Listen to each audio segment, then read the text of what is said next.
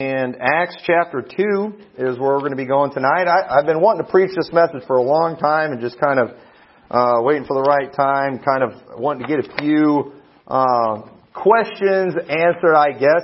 The subject I'm going to be preaching about tonight is extremely controversial. Okay, what I'm about to preach to you tonight, what I believe the Bible clearly teaches.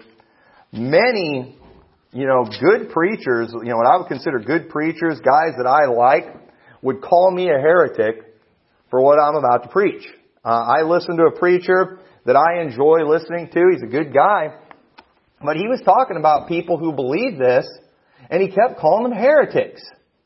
And I'm listening to this guy talk, call us heretics, and I'm just like, how can we be heretics for this? It's so clear. It's spelled out in the Bible. And there are some things in the Bible that, I see where people are coming from. I see, I disagree with them. I'm convinced they're wrong. But you know what? I can see where a person could get tripped up there. And it's like, why can't they see that in some areas? Because what I'm about to show you is spelled out in the Bible. It's so clear. And these people who will call people like me a heretic for this, these are King James Bible believing people. People who don't believe you ought to correct the Bible, with the Greek and Hebrew. People who believe that every word of this Bible is inspired, but for some reason, and I know the reason, I'm going to share the reason with you, for some reason, they will call this a heresy, and they will throw a huge fit, and they get all insulted. And listen, if you've never heard this before, don't get freaked out, alright? You don't need to get freaked out. It's in the Bible. It's truth. And so the title of the message tonight is, Did Jesus Go to Hell? Did Jesus go to hell? People get freaked out by this. Years ago, at my dad's church, an older man in the church, he was a hardcore soul winner, and he was out soul winning, and somebody was with him, I don't even remember who it was, and he was talking to this person, he's giving him the gospel, and he mentioned how Jesus went to hell. And this person got all shook up. And was like telling everybody in the church, this guy said Jesus went to hell. What's going on? And, it was like, and people do, they spaz out about it. I've had people call me up because of some of the preachers I associate with. They're like, did you know he believes that Jesus went to hell? And I'm like, yeah, don't you? But no, and they just absolutely spaz out by it. And honestly, I don't get why people get so freaked out by it. I even understand why some people don't believe it because of why I'm going to show you people struggle with this. But I don't understand why people get so freaked out. And so let's go ahead and read Acts chapter 2, because Acts 2, it lays it out for us. It tells us clear. It says in Acts 2 verse 22, Ye men of Israel, hear these words, Jesus of Nazareth, a man approved of God among you by miracles and wonders and signs which God did by him in the midst of you, as ye yourselves also know, him being delivered by the determinate counsel and foreknowledge of God, ye have taken, and by wicked hands have crucified and slain, whom God hath raised up, having loosed the pains of death. When people read this, they read over that really fast. People who don't believe what I'm preaching to you right now. He loosed the pains of death, because it was not possible that he should be holden of it. For David speaketh concerning him, I foresaw the Lord always before my face, for he is on my right hand, that I should not be moved. Therefore did my heart rejoice, and my tongue was glad. Moreover, my flesh shall rest in hope. Because thou wilt not leave my soul in hell, neither wilt thou suffer thine Holy One to see corruption. Because thou hast made me to know the ways of life, thou shalt make me full of joy with thy countenance. Men and brethren, let me freely speak unto you of the patriarch David, that he is both dead and buried, and his sepulchre is with us unto this day. Therefore, being a prophet, and knowing that God hath sworn with an oath to him, that of the fruit of his loins, according to the flesh, he would raise up Christ to sit on his throne. He, seeing this, before spake of the resurrection of Christ, that his soul, talking about Jesus, his soul was not left in hell, neither his flesh did see corruption. This Jesus hath God raised up, whereof we all are witnesses. So Peter right here, he's speaking, he's preaching, and he says, He's quoting Psalms. He's quoting Psalms chapter 16 verse 10, "For thou wilt not leave my soul in hell, nor suffer thine Holy One to see corruption." When Jesus died, His body was placed in a tomb, correct? His body was placed in a tomb. That was the Holy One, and it did not see corruption. Why? What's that talking about? His body did not rot away. It did not deteriorate. It did not. Why not? Because God raised Him from the dead. Okay, but His soul went to hell. And people freak out about that. People spaz out about that. But listen, it says right there in the Bible that His soul was not left in hell. And so you've got these people like, well, it says He went to hell, but I don't believe He suffered in hell. I don't believe He burned in hell. Well then, what in the world do we do with verse 24 when it says, "Whom God hath raised up, having loosed the pains of death"? Because it was not possible that He should be holding of it. Because people say, no, Jesus didn't go to hell, He actually went to paradise. Okay? And I'm going to prove how that's not what, that's not what they're saying. I don't believe that hell is actually paradise. Okay? I believe hell is hell and paradise is paradise or heaven. But listen, if Jesus was in paradise during those 3 days, why did He need to be loosed from the pains of death? Okay? Why? He's dead. Where's the pain? Well, it wasn't in the body because the body was dead.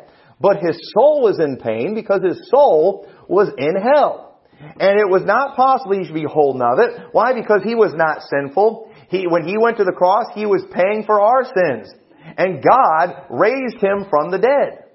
But He was in the heart of the earth where hell is for 3 days and 3 nights. What else would He have been doing down there? And there's some crazy theories. And I'm going to show you how these theories are based on nothing. They take little sentences in the Bible, they take it out of context, and I'm going to show you how these things, if you just do a little bit of reading, you're going to find out it actually means what the Bible says it means. And so why I believe Jesus went to hell is, first of all, the Bible says He did. It flat out says He did. It says He went to hell. And just reading Acts 2 leaves no doubt that Jesus went to hell and He suffered pain in hell. But this isn't enough for many people who call themselves Bible believers. That's not enough. But Matthew 12:40, "For as Jonas was 3 days and 3 nights in the whale's belly, so shall the Son of Man be 3 days and 3 nights in the heart of the earth." He was in hell that whole time. He was in the heart of the earth that whole time. He didn't go down there, get all the Old Testament saints, and take them to heaven, and then resurrect. No, He was in the heart of the earth for 3 days and 3 nights, and I'm going to show you that paradise or heaven has never been in the heart of the earth. And I know some are thinking, rich man and Lazarus story. I will prove to you that Lazarus was not in the heart of the earth. Okay? That is ridiculous. That is not biblical at all. So first of all, I believe He went to hell because the Bible just flat out says He did, and it says He was in pain. That clearly in Acts chapter 2. And also, Jesus said He would taste of death for every man. Okay? Now listen, Jesus' physical death on the cross was not tasting death for us. How dare you say that, No, listen, that's not tasting death for us. Because of the fact, listen, He died on the cross for us, right? He died on the cross paying for our sins, and He died, He suffered death. Why? Because the wages of sin is death. And we all say this, I think all soul winners say this, when you're out preaching the gospel, it's not just physical death, but it's talking about spiritual death. Death in hell. We all say that. We all teach that. And Jesus, He died for us so we wouldn't have to. But wait a minute. Don't we die too?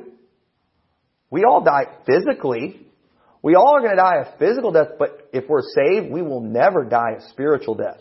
We will never taste of death. We will never taste of hell. We will not spend 1 second in hell. We will not.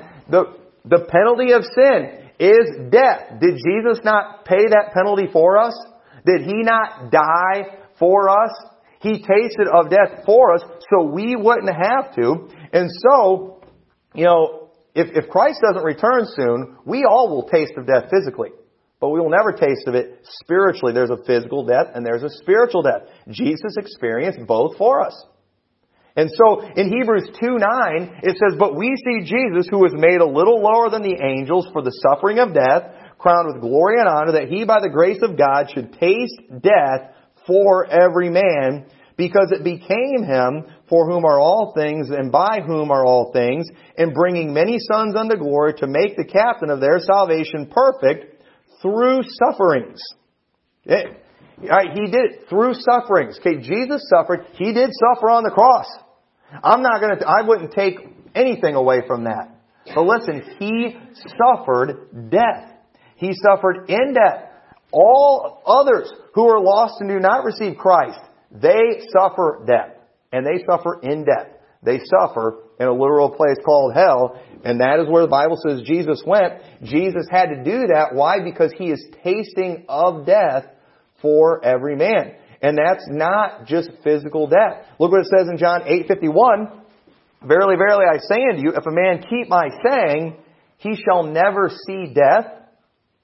Then saith the Jews unto him, Now we know thou hast the devil. Abraham is dead, and the prophets. And thou sayest, If a man keep my saying, he shall never taste of death.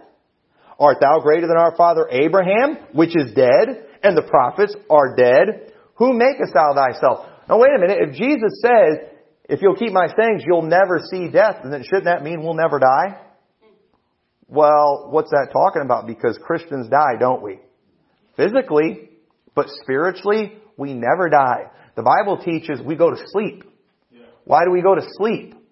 Okay? Because, I was talking about this in the nursing home today. You know, my kids, they've been out cold before where they kind of looked dead. But you know what? They weren't dead. Proof of it was they woke up later, didn't they? They got up. And you know what? One of these days, our body is going to die, and it's going to lay down, and it's going to get buried in the ground, but it's going to wake up eventually, isn't it? It's going to wake up at the return of Christ. Where is this asleep? Okay? Our body is asleep. It will wake up one of these days because we've been saved. And so we're never going to see death. I will never spend 1 second in hell. And Matthew 22 verse 31 says, "But as touching the resurrection of the dead, have ye not read that which was spoken unto you by God, saying, I am the God of Abraham, the God of Isaac, and the God of Jacob. God is not the God of the dead, but of the living." Now, where am I going with that? Well, remember what the Jews just said to Jesus? Abraham is dead. The prophets are dead. But Jesus said, I'm not the God of the dead, but of the living. Now, where was Abraham's body during that time? It was in a grave. Where were the prophets' body during that time? It was in the grave. But Jesus said, they're not dead. They're living. Yeah. And I don't want to get ahead of myself, but people try to say, no, there was this place of the dead that was good, that was paradise in the heart of the earth. No. They're living. Okay? They were living. They were with God. God is not the God of the dead, but of the living. And listen, even though saved people's bodies die, we never die spiritually because Jesus did that for us. He tasted of death for us. The difference between the death of a saved person and a lost person is huge. The lost people go to hell. And Jesus did that for us, and it will never happen. Jesus tasted of death, and the Bible says we will never taste of death. And how can that be possible? How did Jesus, and these people say, no, Jesus' taste of death was Him just dying on the cross. But wait a minute, I'm going to die that kind of death one of these days. All other believers die that kind of death, of physical death, but we will never die the spiritual death. Because we've been given eternal life. Amen. And Jesus tasted of death for us, and that can be nothing other than the same death of the lost, and that's hell. Well, why would Jesus have gone to hell? Because when He was on the cross, He who knew no sin became sin for us. He was bearing our sins. And He died like a sinner with our sins on Him, and therefore He went to hell for us. But because He was the Son of God, because of the fact that He lived a perfect life and He was making payment for us, God accepted it and God raised Him from the dead. Because it couldn't hold Him. The pains of death weren't going to hold Him. God loosed Him from the pains of death. And you know, we don't ever see anywhere in the Bible where God's going to loose anyone else from the pains of death. You know why? Because they are guilty.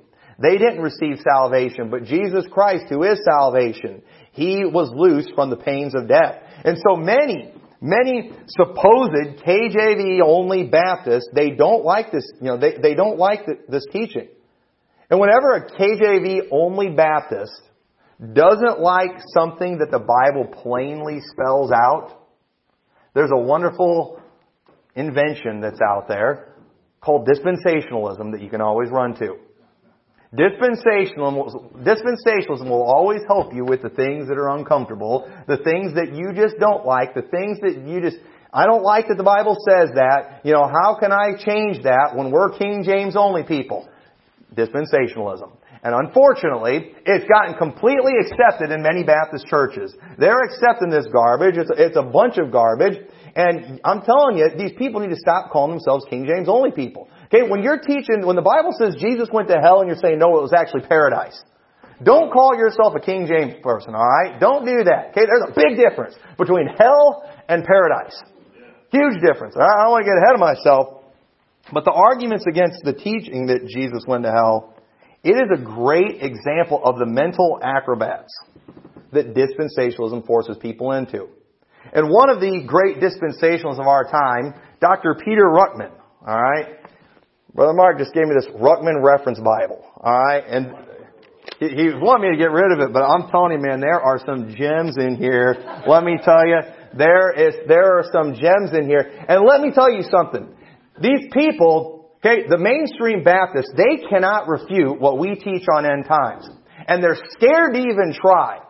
And the only people that have the guts to even try to go against what we teach are the Ruckmanites. They're the only ones that have the guts to do it. And most Baptists are repulsed by what they teach, and you're going to see why here in a little bit. But they're still running to these bozos because they're the only ones that will stand up to us.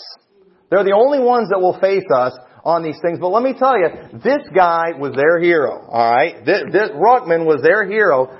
I read Acts 2. Y'all saw what it says. Let's read Peter Ruckman's commentary on Acts 2. This is great, folks. I mean, this is great. I've been trying to prove to people these people are nuts. And if this doesn't prove it, I don't know what else does. Listen to this. Although Peter preaches about Christ's death here, His burial, and His resurrection, he never applies those things as blood atonement for sin. This isn't preached until Acts 8:31 and 35 when Philip preached it from Isaiah. Now why would he say that? Listen, the dispensationalists are always real big on teaching multiple gospels. Okay, this is who the Baptists are running to. These three gospel heretics. All right, now that's a heretic right there. That's what somebody the Bible says, let him be accursed. They're going to these three gospel heretics. They say Jesus preached a different gospel than what Paul preached. Jesus preached the gospel of the kingdom, and Paul preached the gospel of the grace of God. Different gospels. And the gospel that we preached didn't start getting preached until Acts 8. And so you ask these people, well, what is the gospel? It's the death, burial, and resurrection of Jesus Christ. The gospel is the death, burial, and resurrection of Jesus Christ. Did you see Jesus, when He was preaching the gospel, mention the death, burial, and resurrection? So it's not the same gospel. And so they make up all these rules to try to box everything in. But then Peter here, right here in Ruckman's own commentary, although Peter mentions the death, burial, and resurrection of Jesus Christ, it's not the gospel, because blood atonement's not mentioned. It's like if you don't mention every single element of the gospel, it's a different gospel. Sometimes it's just implied by the word gospel. And so right there he's saying, it's not the gospel, even though the death, burial, just their own rules. They can't even make fit together. They contradict each other. So let's keep reading at what he says. It says, in regard to the expression, the pains of death, okay? The pains, alright, because what are we going to do about that? Because we know Jesus didn't suffer in hell. Because the dispensationalists have these crazy theory I'll share with you in a little bit. What are we going to do about this pains of death thing? Because that's really specific. In regards to the expression, the pains of death, your heart is pained when it is troubled. You can be in pain when near death. Pain includes fear and anguish. Pain is feeling the effects of wounds and bruises. These are the things that attend death. As a man, Jesus had a human body and a human soul and a human spirit. At His death, His spirit went back to the Father. His body went to the grave, the tomb of Joseph of Arimathea, and His soul went straight down into the center of the earth through hell here, and came out leading captivity captive. So it's like, that's where you just don't do any commentary on that part, alright? When you just don't have an explanation, just don't say anything. So he's going into these mental acrobats here. Well, I know it says, Jesus, he just went through hell because he was going to lead captivity captive. And I'm going to show you what captivity captive means. All you got to do is read the Bible a little bit and you can find out what captivity captive means. But they say that means, he's leading captivity captives. Those captives, those Old Testament saints that were in the good part of hell, in paradise, Jesus led them out of there up into heaven. Okay? That is ridiculous. Now, first of all, how would you get that from Acts chapter 2? Okay? You wouldn't get that at all. Anybody see Jesus leading anybody there when it says the soul is not left in hell? You don't see that. They get that from Ephesians. We're going to go there in a little bit because I'm going to show you the different arguments. But folks, that is ridiculous what I just read there. That is heresy, what I just read. That is who Baptists are turning to today, this man's disciples. He was a nut, and his followers are nuts. Alright? I'm sorry. Nut's not very nice. Fine, heretic. Let's use a biblical word. Alright? Let him be accursed. I'm telling you, it's wicked. So let's look at these arguments. This is what people are using. I'm going to show you tricks that preachers use when they want to lie to you. When they just can't prove something from the Bible, there are some tricks. And folks, I know these tricks, alright? I've been going to camp meetings since I was a baby, alright? And I have heard some of the worst preaching you can ever imagine in your life. I know how this stuff works, alright? I know how to do it. I refuse to do it, but I know how it works, alright? I've seen it done many times. I could do it if I wanted to, but I refuse to do it. I want to have a good conscience. So the first argument that they use to prove that Jesus did not go to hell, and this is the big one. When Jesus was on the cross, He said, "It is finished." Right there. These heretics that say Jesus had to go to hell, pay for our sins, Jesus said it is finished on the cross. And these people, they're taken away from the cross and saying that it wasn't enough. He said it is finished. And then, here's what they do. I mean, boy, that sounds really good. And you all are pretty convinced right now. And then they'll just go and they'll spend the rest of their message just showing all the messages about the cross and Jesus bearing, our sins and on His body on the tree and the suffering in the flesh that He did. And what a wonderful, and listen, I agree with all that stuff. Jesus paid for our sins. He bore our sins in His body on the cross. He shed His blood as payment for our sins. But listen, He had a taste of death too. And they say, they make a huge deal of that. It is finished. John 9:30, when Jesus therefore had received the vinegar, He said, "It is finished." And He bowed His head and gave up the ghost. That's it, folks. It was done. It was done right then. And anyone who thinks anything needs to happen after that, you're adding to what Jesus had to do on the cross when He said, "It is finished." That, my friends, is a dishonest argument. Because look what it says in John chapter 17 verse 4. "I have glorified Thee on earth. I have finished the work which Thou gavest Me to do." Now when did Jesus say that? He said that in the garden before He died on the cross. He said, "I have finished the work that Thou gavest Me to do." So when was it finished? Was it finished in the garden or was it finished on the cross? When did it get finished? There was a lot of things that Jesus had to do, and there's still some things He has to do.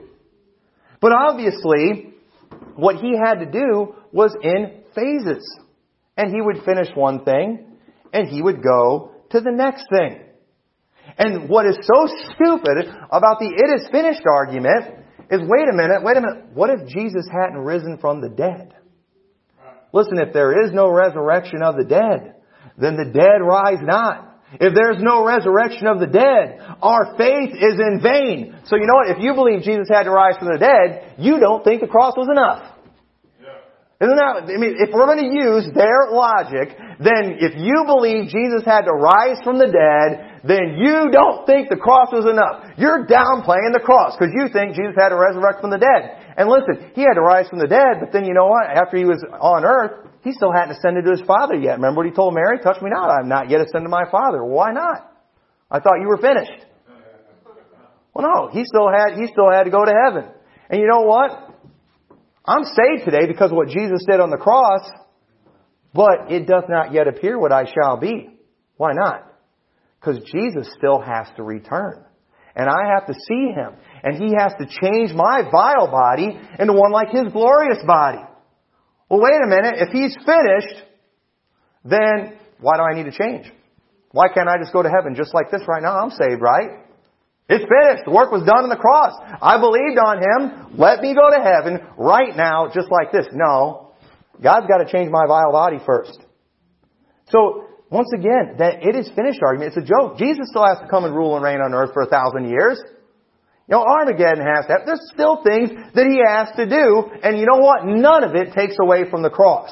And this is just a dishonest argument. And these guys do, man. They get going and they're preaching all this stuff about the cross and they'll get everybody whooping and hollering. And man, aren't these people that believe Jesus went to hell a bunch of heretics. They hate the cross.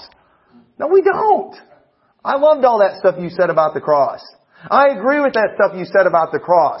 But just because Jesus says it's finished, it doesn't mean there still wasn't some things to do.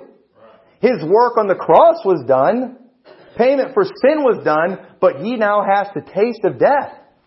And so, it's dishonest at the most extreme form. And you go on the internet, go anywhere, go any preacher, and listen to them refute this teaching, and they will spend most of their time on the "it is finished" argument. And folks, you see how dishonest that is. Alright? You're an intelligent crowd. Okay? That is dishonest. And you know what? These preachers, they're not that stupid. I've heard some of these guys, they're smart when they're right. You know, they know how to read. They're being dishonest is what they're doing. These people, they're so loyal to their stinking Bible colleges and their camps that they're involved in that they just got to defend their guys. They got to defend their men, and they can't just be honest with the Scriptures. And they go into these arguments, and it's a joke, and these people that are whooping and hollering and amen that stuff are a bunch of fools. I'm sorry. I mean, you're just a bunch of mindless sheep. If you fall for that kind of argument, that's dishonest. Look at 1 Corinthians chapter 15, verse 21. 1 Corinthians chapter 15 and verse 21. For since by man came death, by man came also the resurrection of the dead. For as in Adam all die, even so in Christ shall all be made alive. But every man in his own order, Christ the first fruits, afterward they that are Christ that is coming. Then cometh the end. Wait a minute, why is something else coming? Isn't Jesus finished? Now then cometh the end, when He shall have delivered up the kingdom to God, even the Father, when He shall have put down all rule and authority and power. Wait, when did He do that? Well, He hasn't done that yet, has He? But I thought it was finished. You know, for He must reign till He hath put all enemies under His feet. The last enemy that shall be destroyed is death. Has death been destroyed yet? Well, I thought Jesus said it is finished. You know, for He hath put all things under His feet, but when He saith all things are put under Him, it is manifest that He is accepted, which did put all things under Him. And when all things shall be subdued unto Him, then shall the Son also Himself be subject unto Him that put all things under Him, that God may be all in all. Else what shall they do, which are baptized for the dead, if the dead rise not at all? Why then are they baptized for the dead? So, you know, He's just going on. So there's still stuff to come. There's still things that are going to happen. And the fact that we believe that something happened after Jesus died does not take away from the cross one bit. That is a dishonest argument to do that. And said, if I was messing with the cross, if I was downplaying with the cross, call me a heretic, alright? But just because I believe what the Bible says, that Jesus went to hell after He died and tasted of death for me, that doesn't make me a heretic, and it doesn't mean I'm taken away from the cross. The cross is everything the Bible says it is. It's exactly what God said is. That was payment, but He had to taste of death. And the method of bringing Him to death was that cruel torment that He went through on the cross. And it killed Him. And He died. And it wasn't a death like the one that I will experience, because for me to be absent from the body is to be present with the Lord. No, He actually tasted of death, went to hell. Very clearly in the Bible. So that's the number one argument they use against it, is Jesus said it is finished. Second argument, hell doesn't really mean hell, it means paradise. And that's a huge one, folks. People hang their hat on this one. And, you know, we don't have time to do this. Just do a word study of the word hell. Go read all the verses in the Bible where it talks about hell and see if you find anything good associated with hell. See if you find any positive references to hell anywhere in the Bible. Good luck with that. It's always bad, but yet for some reason, no, when Jesus went to hell, it was actually paradise. And, sorry, do a word study. You find me a verse where it makes hell look good, ever. It's not there. That's just ridiculous. And I'm not even going to take time to prove that, folks. Just Google it or use a search program. Hell is always bad. Okay? Mark it down. Third argument they use, the Old Testament saints could not go to heaven until Jesus paid for their sins. The blood atonement had not been made. And you know what's ridiculous about that too? These same dispensationalists, they will act like the Old Testament saints got to heaven through the, faith plus works. But Jesus Christ, He paid for our sins, and it's always been about faith without works. Okay, but they try to teach that, and and the same thing that's ridiculous too. You've got some of these Ruckmanites that are out there. You got the Bill Grady's and stuff that teach that God has another covenant with the Jews. Well, wait a minute. The new covenant or the New Testament was the body and blood of Jesus. Okay, that's how we're going to get into heaven. So are you saying there's another covenant? The Bible says without the shedding of blood there is no remission of sins. So is Jesus' blood going to have to be shed again? Or are they going to get remission of sins without the shedding of blood? That's never happened. Oh, they're going to go back to the Old Testament economy. And they say these words, and that's not even in the Bible. Okay? Economy is not even in the Bible. They're going to go back to the Old Testament economy. But the Bible says in Hebrews, the blood of bulls and goats, they can't take away sins. So it never took away sins back then. Okay? It was their faith that took away that, and it was their faith that they had, and then it was Jesus' blood that took away their sins. Even though it hadn't happened yet, the fact is, because of the fact that God said it was going to happen, it is as good as happened. And I'll show you some examples of that in a minute. But yeah, they say Old Testament saints couldn't go to heaven until Jesus paid for sins. But then, wait a minute. Okay, the Gospels, and even the dispensationals will tell you this, that's actually Old Testament, because Jesus hadn't died on the cross. The death of the testator is when it starts to do. So when you read the Gospels, it's actually Old Testament until the death of Christ. Okay, well in the Old Testament, when Jesus is speaking to the Pharisees and the Sadducees, and He's talking about Abraham, Isaac, and Jacob, and He said, God is not the God of the dead, but of the living. Why did He say they were living when they were supposedly in the place of the dead? Because this is what these people will say, the real heretics. Well, it's not actually hell. If you study the Greek, it's actually Sheol, which is the grave or the place of the dead. In the Old Testament, the Old Testament was Sheol and the New Testament was Hades. And they'll go into all these things, and it was actually but they'll all say it was the place of the dead. It was all a place of the grave. But wait a minute, the Bible says they weren't dead. Even in the Old Testament. If they were separated from God, if they were in the heart of the earth, away from God, if they were captive, then why wouldn't they be considered dead? Right. You know why? Because they weren't dead. They were in heaven with God. Yeah, that's because God is not the God of the dead, but of the living. If they didn't go to heaven, then why in Psalms 116 verse 15 would it say, precious in the sight of the Lord is the death of His saints? Why would that be precious to God if when they were absent from the body, they were in good health, away from God? Why would that have been precious? Okay, it was precious because when they died, they went to heaven, just like we do today. And so, these things happen. But listen, if God says something is going to happen, mark it down as recorded history. If He says it's going to happen, it's as good as happened. Okay, there's no changing that. Heaven and earth will pass away; my words shall not pass away. Okay, there is no what if. There is no what if Jesus hadn't died. What if Jesus didn't go to the cross? What if Jesus did? There is no what if. If God says it's going to happen, it's going to happen. No what ifs. And when God said God said these things are going to happen from the foundation of the earth. Psalm 73 verse 24, Thou shalt guide me with Thy counsel, and afterward receive me to glory. Whom have I in heaven but Thee? And there is none upon the earth that I desire beside Thee. So right here He said, Thou shalt guide me with Thy counsel, and afterward receive me to glory. Does that sound like hell or heaven? Alright? I think it makes it pretty clear. He's talking about going to heaven right there. Hebrews 4:1 says, Let us therefore fear, lest the promise being left us of entering into His rest, any of you should seem to come short of it. For unto us was the gospel preached as well as unto them, but the word preached did not profit them, not being mixed with faith in them that heard it. For we which have believed do enter into rest, as he said, as I have sworn in my wrath, that they shall enter into my rest, although the works were finished from the foundation of the world. The works were finished from the foundation of the world, but wait a minute, Jesus didn't die until, 2,000 years, or 4,000 years after creation. But here's the thing, it was declared of God it was going to happen from the foundation of the world. And if it's declared of God, it's as good as happened. Mark it down.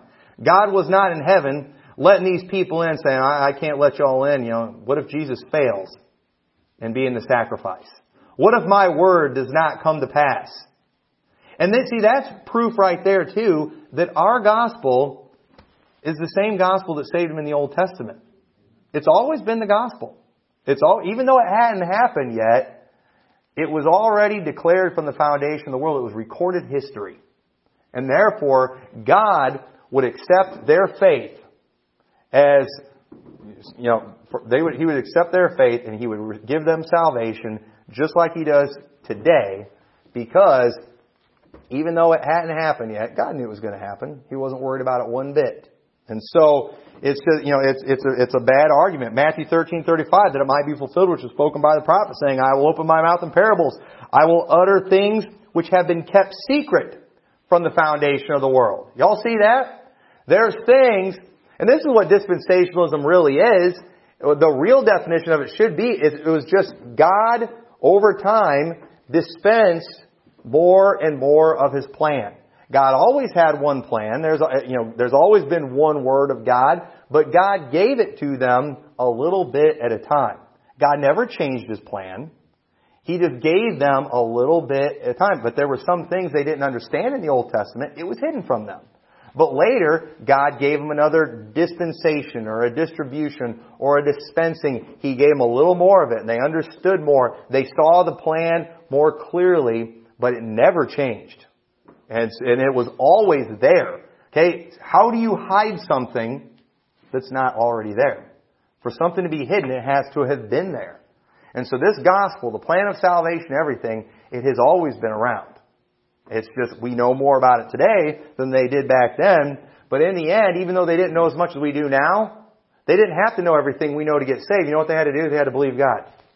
And it was accounted unto them for righteousness throughout the ages. Matthew 25:34, then shall the King say unto them on the right hand, come ye blessed of my Father, inherit the kingdom prepared unto you from the foundation of the world. Revelation 13:8, and all that dwell upon the earth shall worship Him, whose names are not written in the book of life of the Lamb slain from the foundation of the world. He wasn't slain at the foundation of the world. Yeah, but you know what God said He was going to be from the foundation of the world? And so it was recorded history from the beginning that it was going to happen. And so, guess what? Old Testament saints went to heaven, just like the New Testament saints. What about Elijah and Enoch? God took him. People try to say, God's got him stored somewhere because it's appointed unto man once to die. And they're going to be the two witnesses and they're going to die someday because it's appointed unto man once to die. But wait a minute. Okay, and this is where dispensations like to put God in a box somewhere. Alright, it's appointed unto man once to die. What about Lazarus? He died twice. Unless you think He's still walking the earth. All those people that Jesus raised from the dead, they died twice. Okay? But why did God take Enoch? God took Enoch so he would not see death. So why would God take him so he wouldn't see death, only so He can bring him back later and let him get killed? Now, He is going to do that with Elijah, and I think Elijah's totally okay with that. But you can't, people are like, it can't be Moses, because the point of the man wants to die. Well, you know what? If Moses complains about it, I already died once.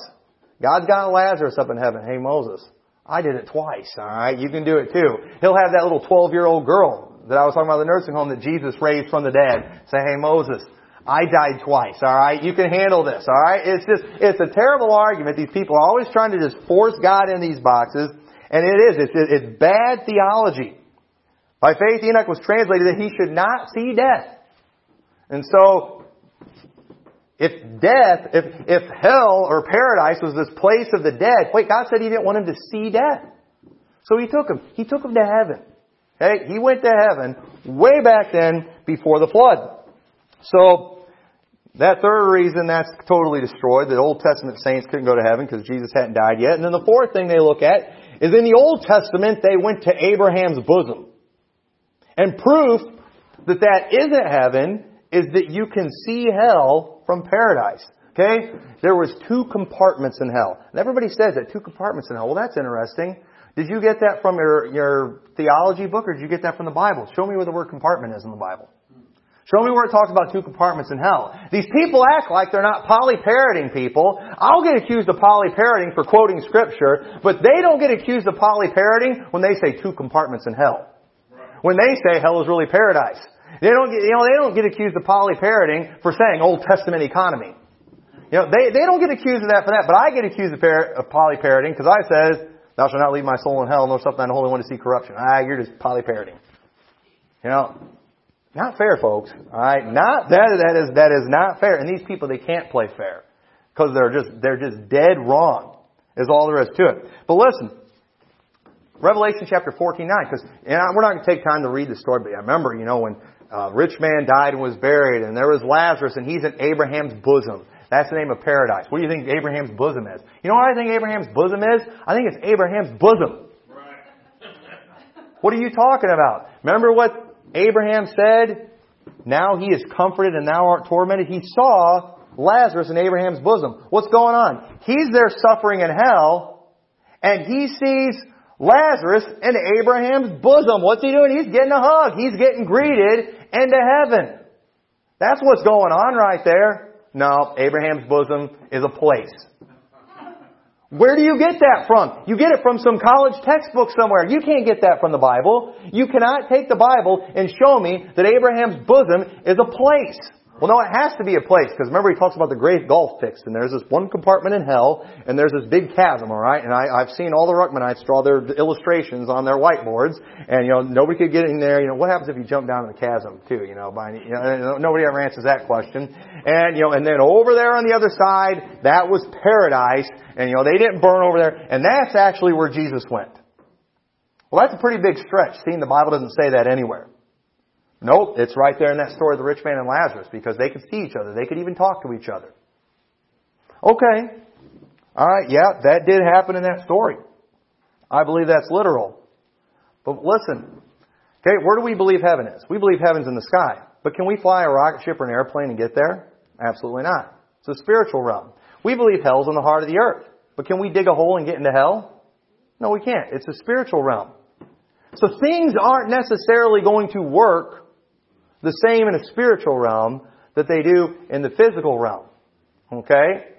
So I could come up with a bunch of theories if I wanted to. I'm not going to waste your time with that. Let me just show you in the Bible where you can see hell from heaven.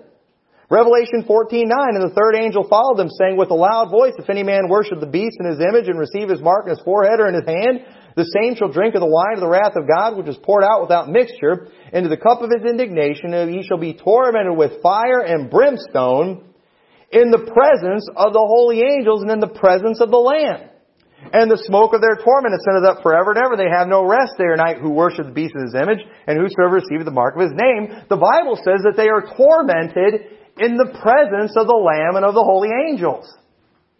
Now what does that mean? If it's in his presence, it means he can see it. Well, where's the Lamb and the holy angels? They're in heaven.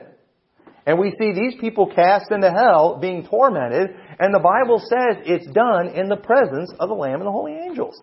So right there is a clear verse.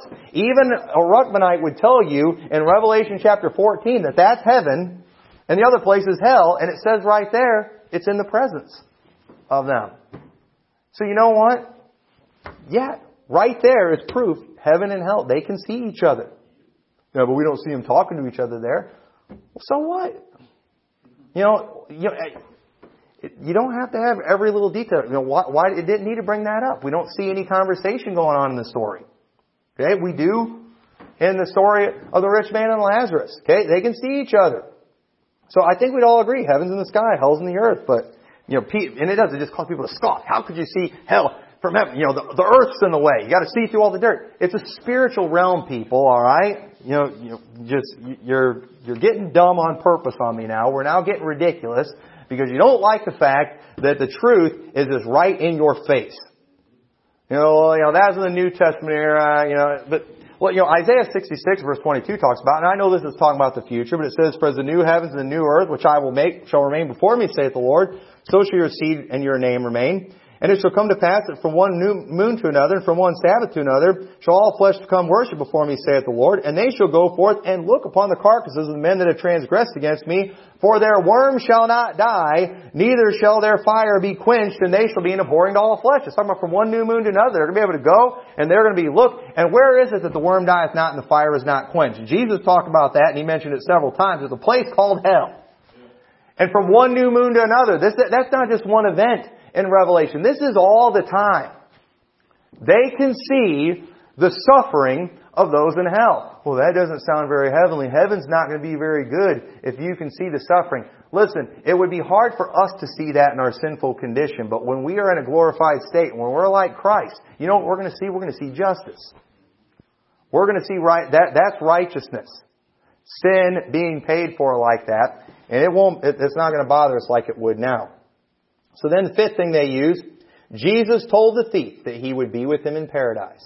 "This day thou shalt be with me in paradise." Now what are you going to do about that one? That proves right there that when Jesus went to hell, it was actually paradise. I'm telling you, man,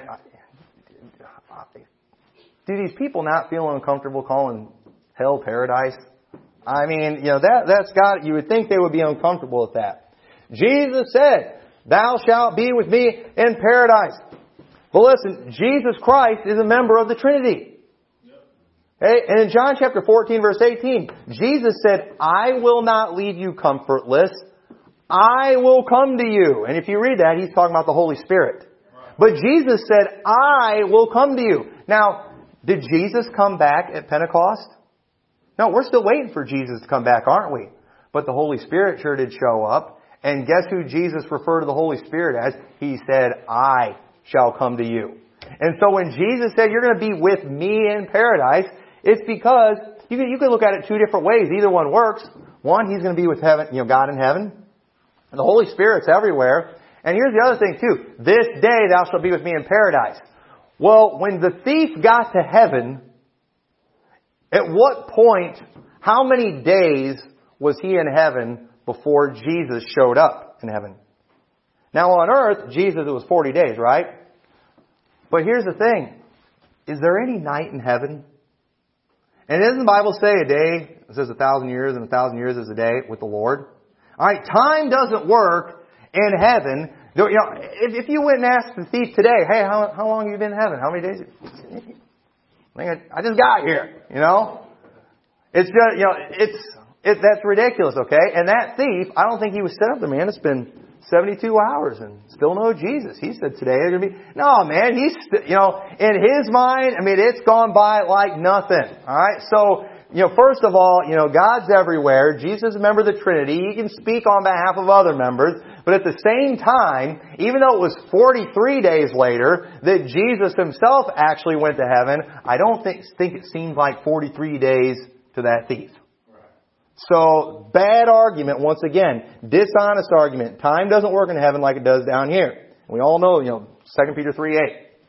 So, and then once again, hell is never called paradise. But we do see heaven in Old and New Testament eras. Okay?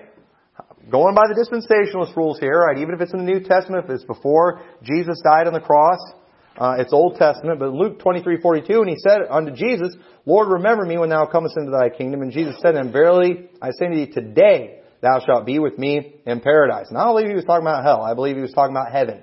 Okay? Right? That's Old Testament, isn't it? He hasn't died yet. He's about to, but He said, "Today thou shalt be with me in paradise." And in 2 Corinthians 12:4, how that He was caught up into paradise and heard unspeakable words which it is not lawful for a man to utter. Okay, right there, Paul said, caught up into paradise. No, paradise and heaven are different. But where in the world did Paul get caught up to?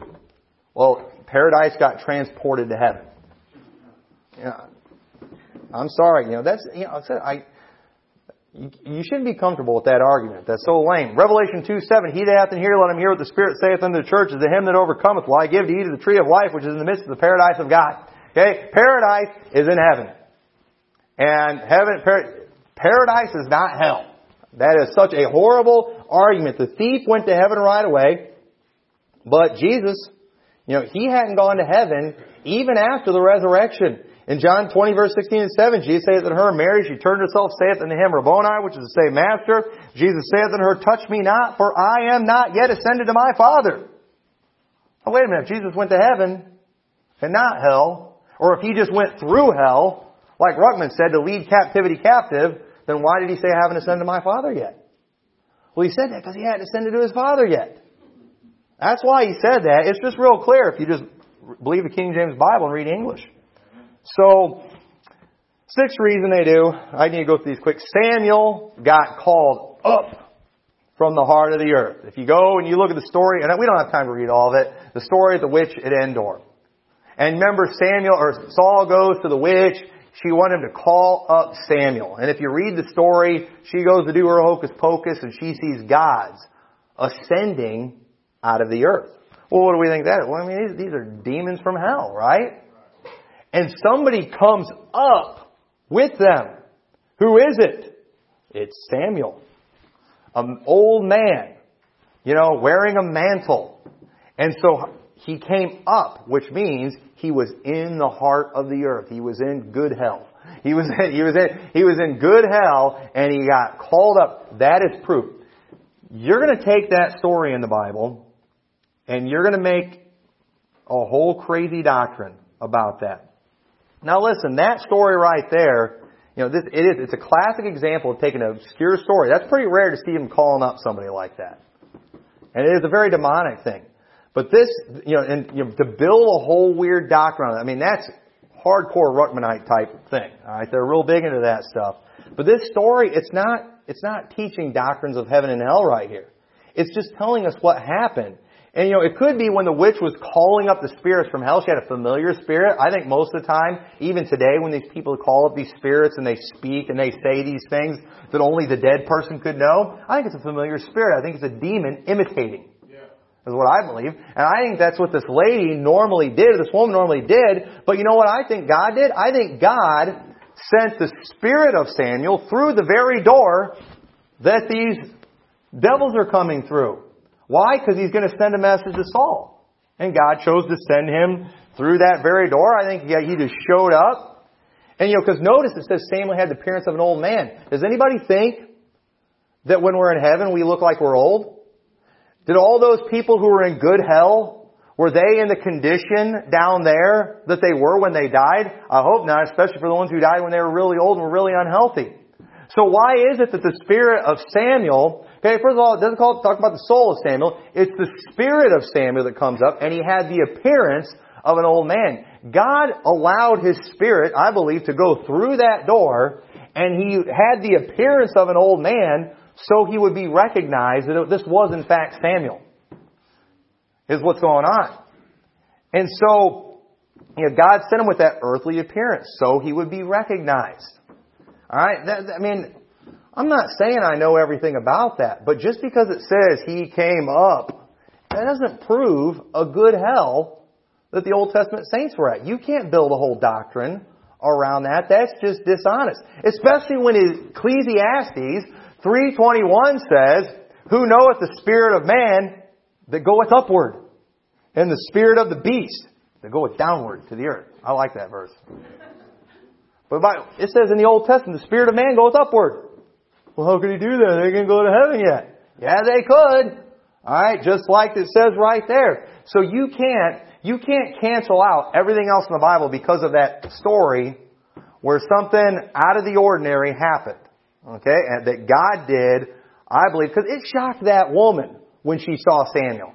She was probably expecting one of her devils that normally did the dirty work, that normally did the imitating and stuff. But sure enough, it's not one of hers that she was used to. It was Samuel. And it freaked her out. Who did that? It wasn't her. God did that. Alright? And God is the one that makes the rules. God is the one that's got control of everything. If He wants to send Samuel Spirit through the door of the devils, He can do that, no problem. God has permission, because He's the boss of everything. King of kings and Lord of lords. So then finally, quickly I gotta go through this, that He led captivity captive. Isn't that what Ruckman said in his commentary? Right there in his Bible? He led captivity captive. Psalm 68:18, Thou hast ascended on high, Thou hast led captivity captive, Thou hast received gifts for men, yea, for the rebellious also, that the Lord might dwell among them.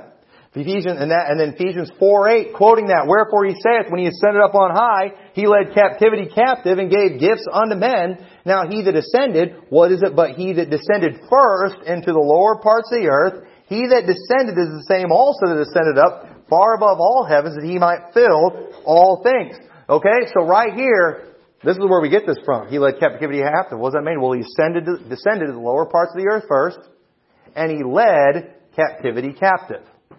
What's that talking about? That's talking about all those Old Testament saints down in good hell. Alright, he went and he led them out. That's what that's talking about. But wait a minute. If these people were in paradise, okay? If these people, were God's people, why is it, first of all, why is it calling them captive? And second of all, why aren't any people mentioned in there? And that's kind of obscure, wouldn't you say? Just that verse? That's not real clear. So we have to do something now in order to prove what that means. Something that Baptists never do. You're going to have to look at context, and you're going to have to look at multiple chapters. In fact, you need to read the whole book of Ephesians. And don't worry, I'm not going to do that right now, but let me hit a few highlights for you to show you what captivity captive is.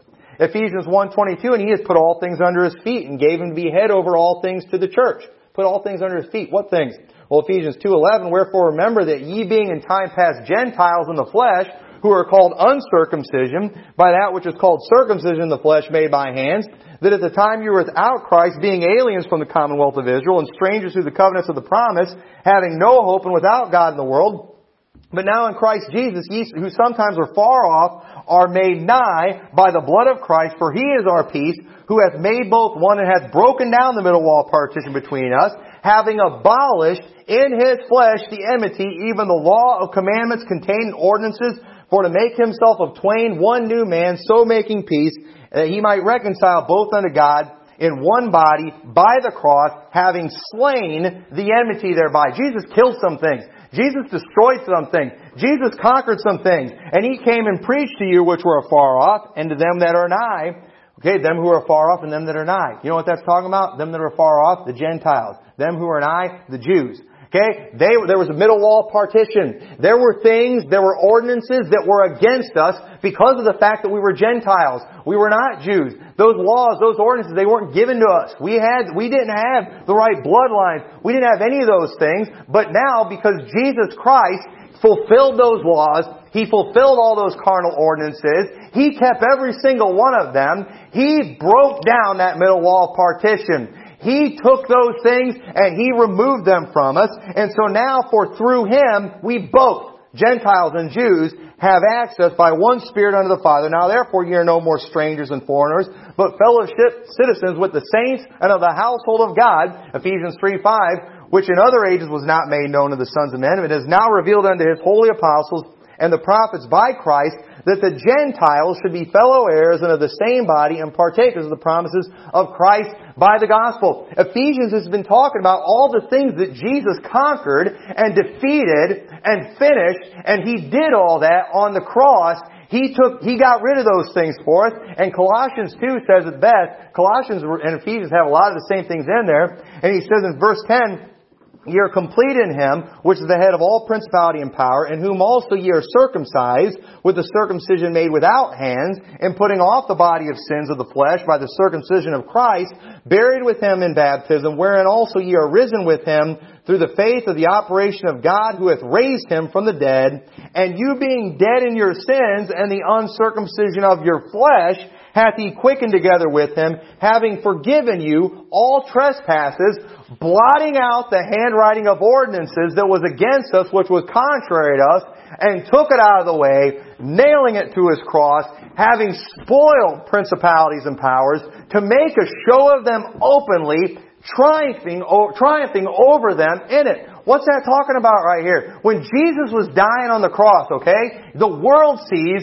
a man defeated, beaten, and bloody. But you know what we see? We see a man conquering our sins. We see a man fulfilling the law, completing everything, breaking down the middle wall partition, making a way of salvation, defeating the enemies that were against us. And not only is He defeating them, while they're looking at Him and they're mocking Him and spitting on Him, the Bible says that He's conquering them and He's making a show of them openly. He's like that, gladiator that, wins the battle and just kind of for a victory thing, he takes a lap around the Colosseum dragging the body of the man He defeated.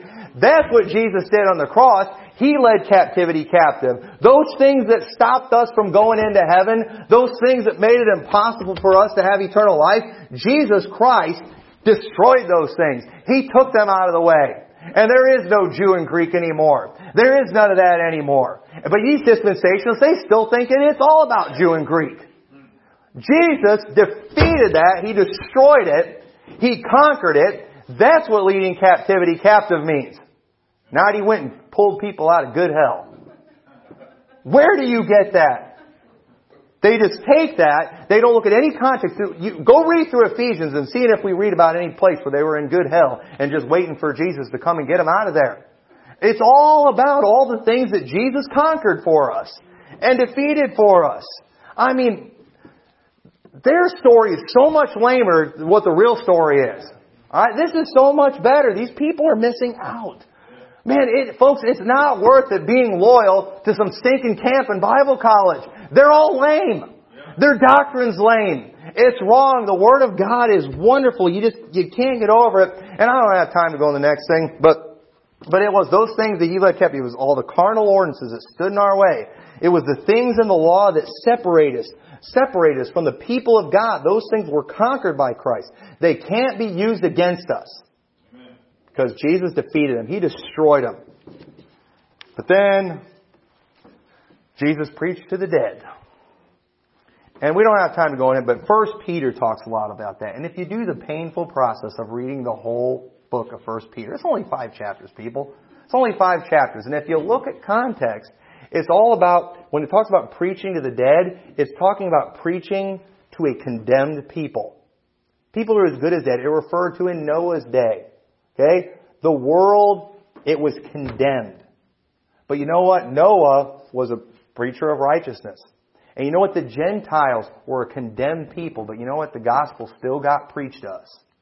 And you know what? We got saved. And you know what that's called? That's called life from the dead. And it's interesting because the Bible says the Jews, they were the branches that were broken off, and God had concluded them all in unrighteousness. And what is the receiving of them again? Life from the dead. The Jews today are just like we were at one time. What does that mean? It means there's no difference between Jew and Greek. Amen. Just like the Bible says. And preaching to the dead is just talking about preaching to a condemned people. That was all of us. Ephesians 2. You hath He quickened who were dead in trespasses and sin. This wasn't Jesus going down and while He was in paradise, He's yelling across that chasm, y'all are in hell because you're all sinners. What about all those people behind you, Jesus? They were sinners too. It's ridiculous. And you think the Bible would have told us what Jesus said when He was down there. It's made up dispensationalism garbage. And there's no argument for it. So you can't get around the fact that the Bible makes it very clear that Jesus suffered in hell. It's right there in Acts chapter 2. To get around it, you have to change meanings of the word. You have to go into all kinds of strange interpretations and weird doctrines. But I lastly believe that Jesus went to hell because He's our Passover lamb. Amen.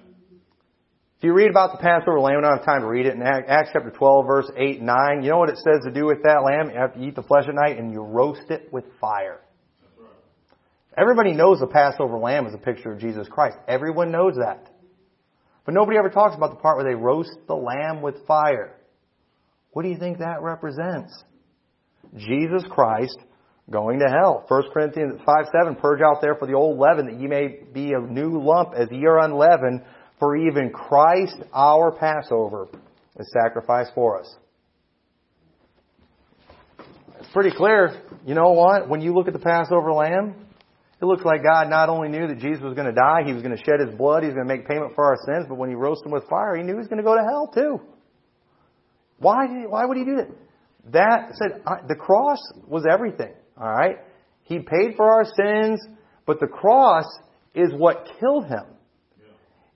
Because He had to die so He could taste of death. And to say that's taking anything away from the cross is just a dishonest argument, and it just goes completely contrary to what the Bible says. It's right there in English for us.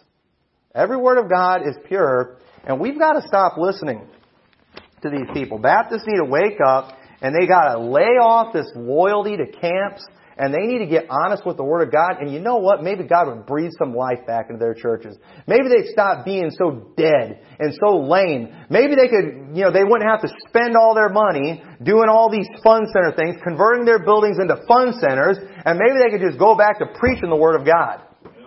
But they can't do that. Because they're preaching a watered down, lame version of the Word of God. Because they don't want to offend people. The only way they can get them in, they got to do the fun stuff. They got to put on the shows. And these poor preachers, man, it must zap their souls to just get up and to twist the Bible like that. I believe some of these people are good men. I believe they have good hearts. And it's like, how do they miss this? I know how they miss it, folks. There's pressure in the preacher world. We struggle with pride. We deal with all that stuff. And let me tell you something. Phil Kidd, he always says, I'm divorced from public opinion. You know what? I'm ashamed to say there was a time, I think after he divorced her, I might have married her. But you know what? I'm thankful to say, I've now divorced her and he's remarried her. And let me tell you something. I heard a man say one time, he lost 200 pounds in a pain in the neck in one day. He got divorced. And let me tell you, man, when you get divorced from public opinion, it is the most liberating thing in the world. And boy, these preachers, they don't know what they're missing. Divorce that battle axe, all right, and get rid of her. She is, ruining your preaching. She's ruining all the fun. And just get loyal to the Word of God. And you know what? Maybe God will start showing you some things. And maybe every single message you preach won't be, read your Bible, pray, listen to your preacher. And make your people every week, listen to your Bible, pray, read your preacher. Listen to your preacher. Everywhere they go in the Bible, it all turns into read your Bible, pray, listen to your preacher. That is so stinking lame. Alright? Give them something different every now and then.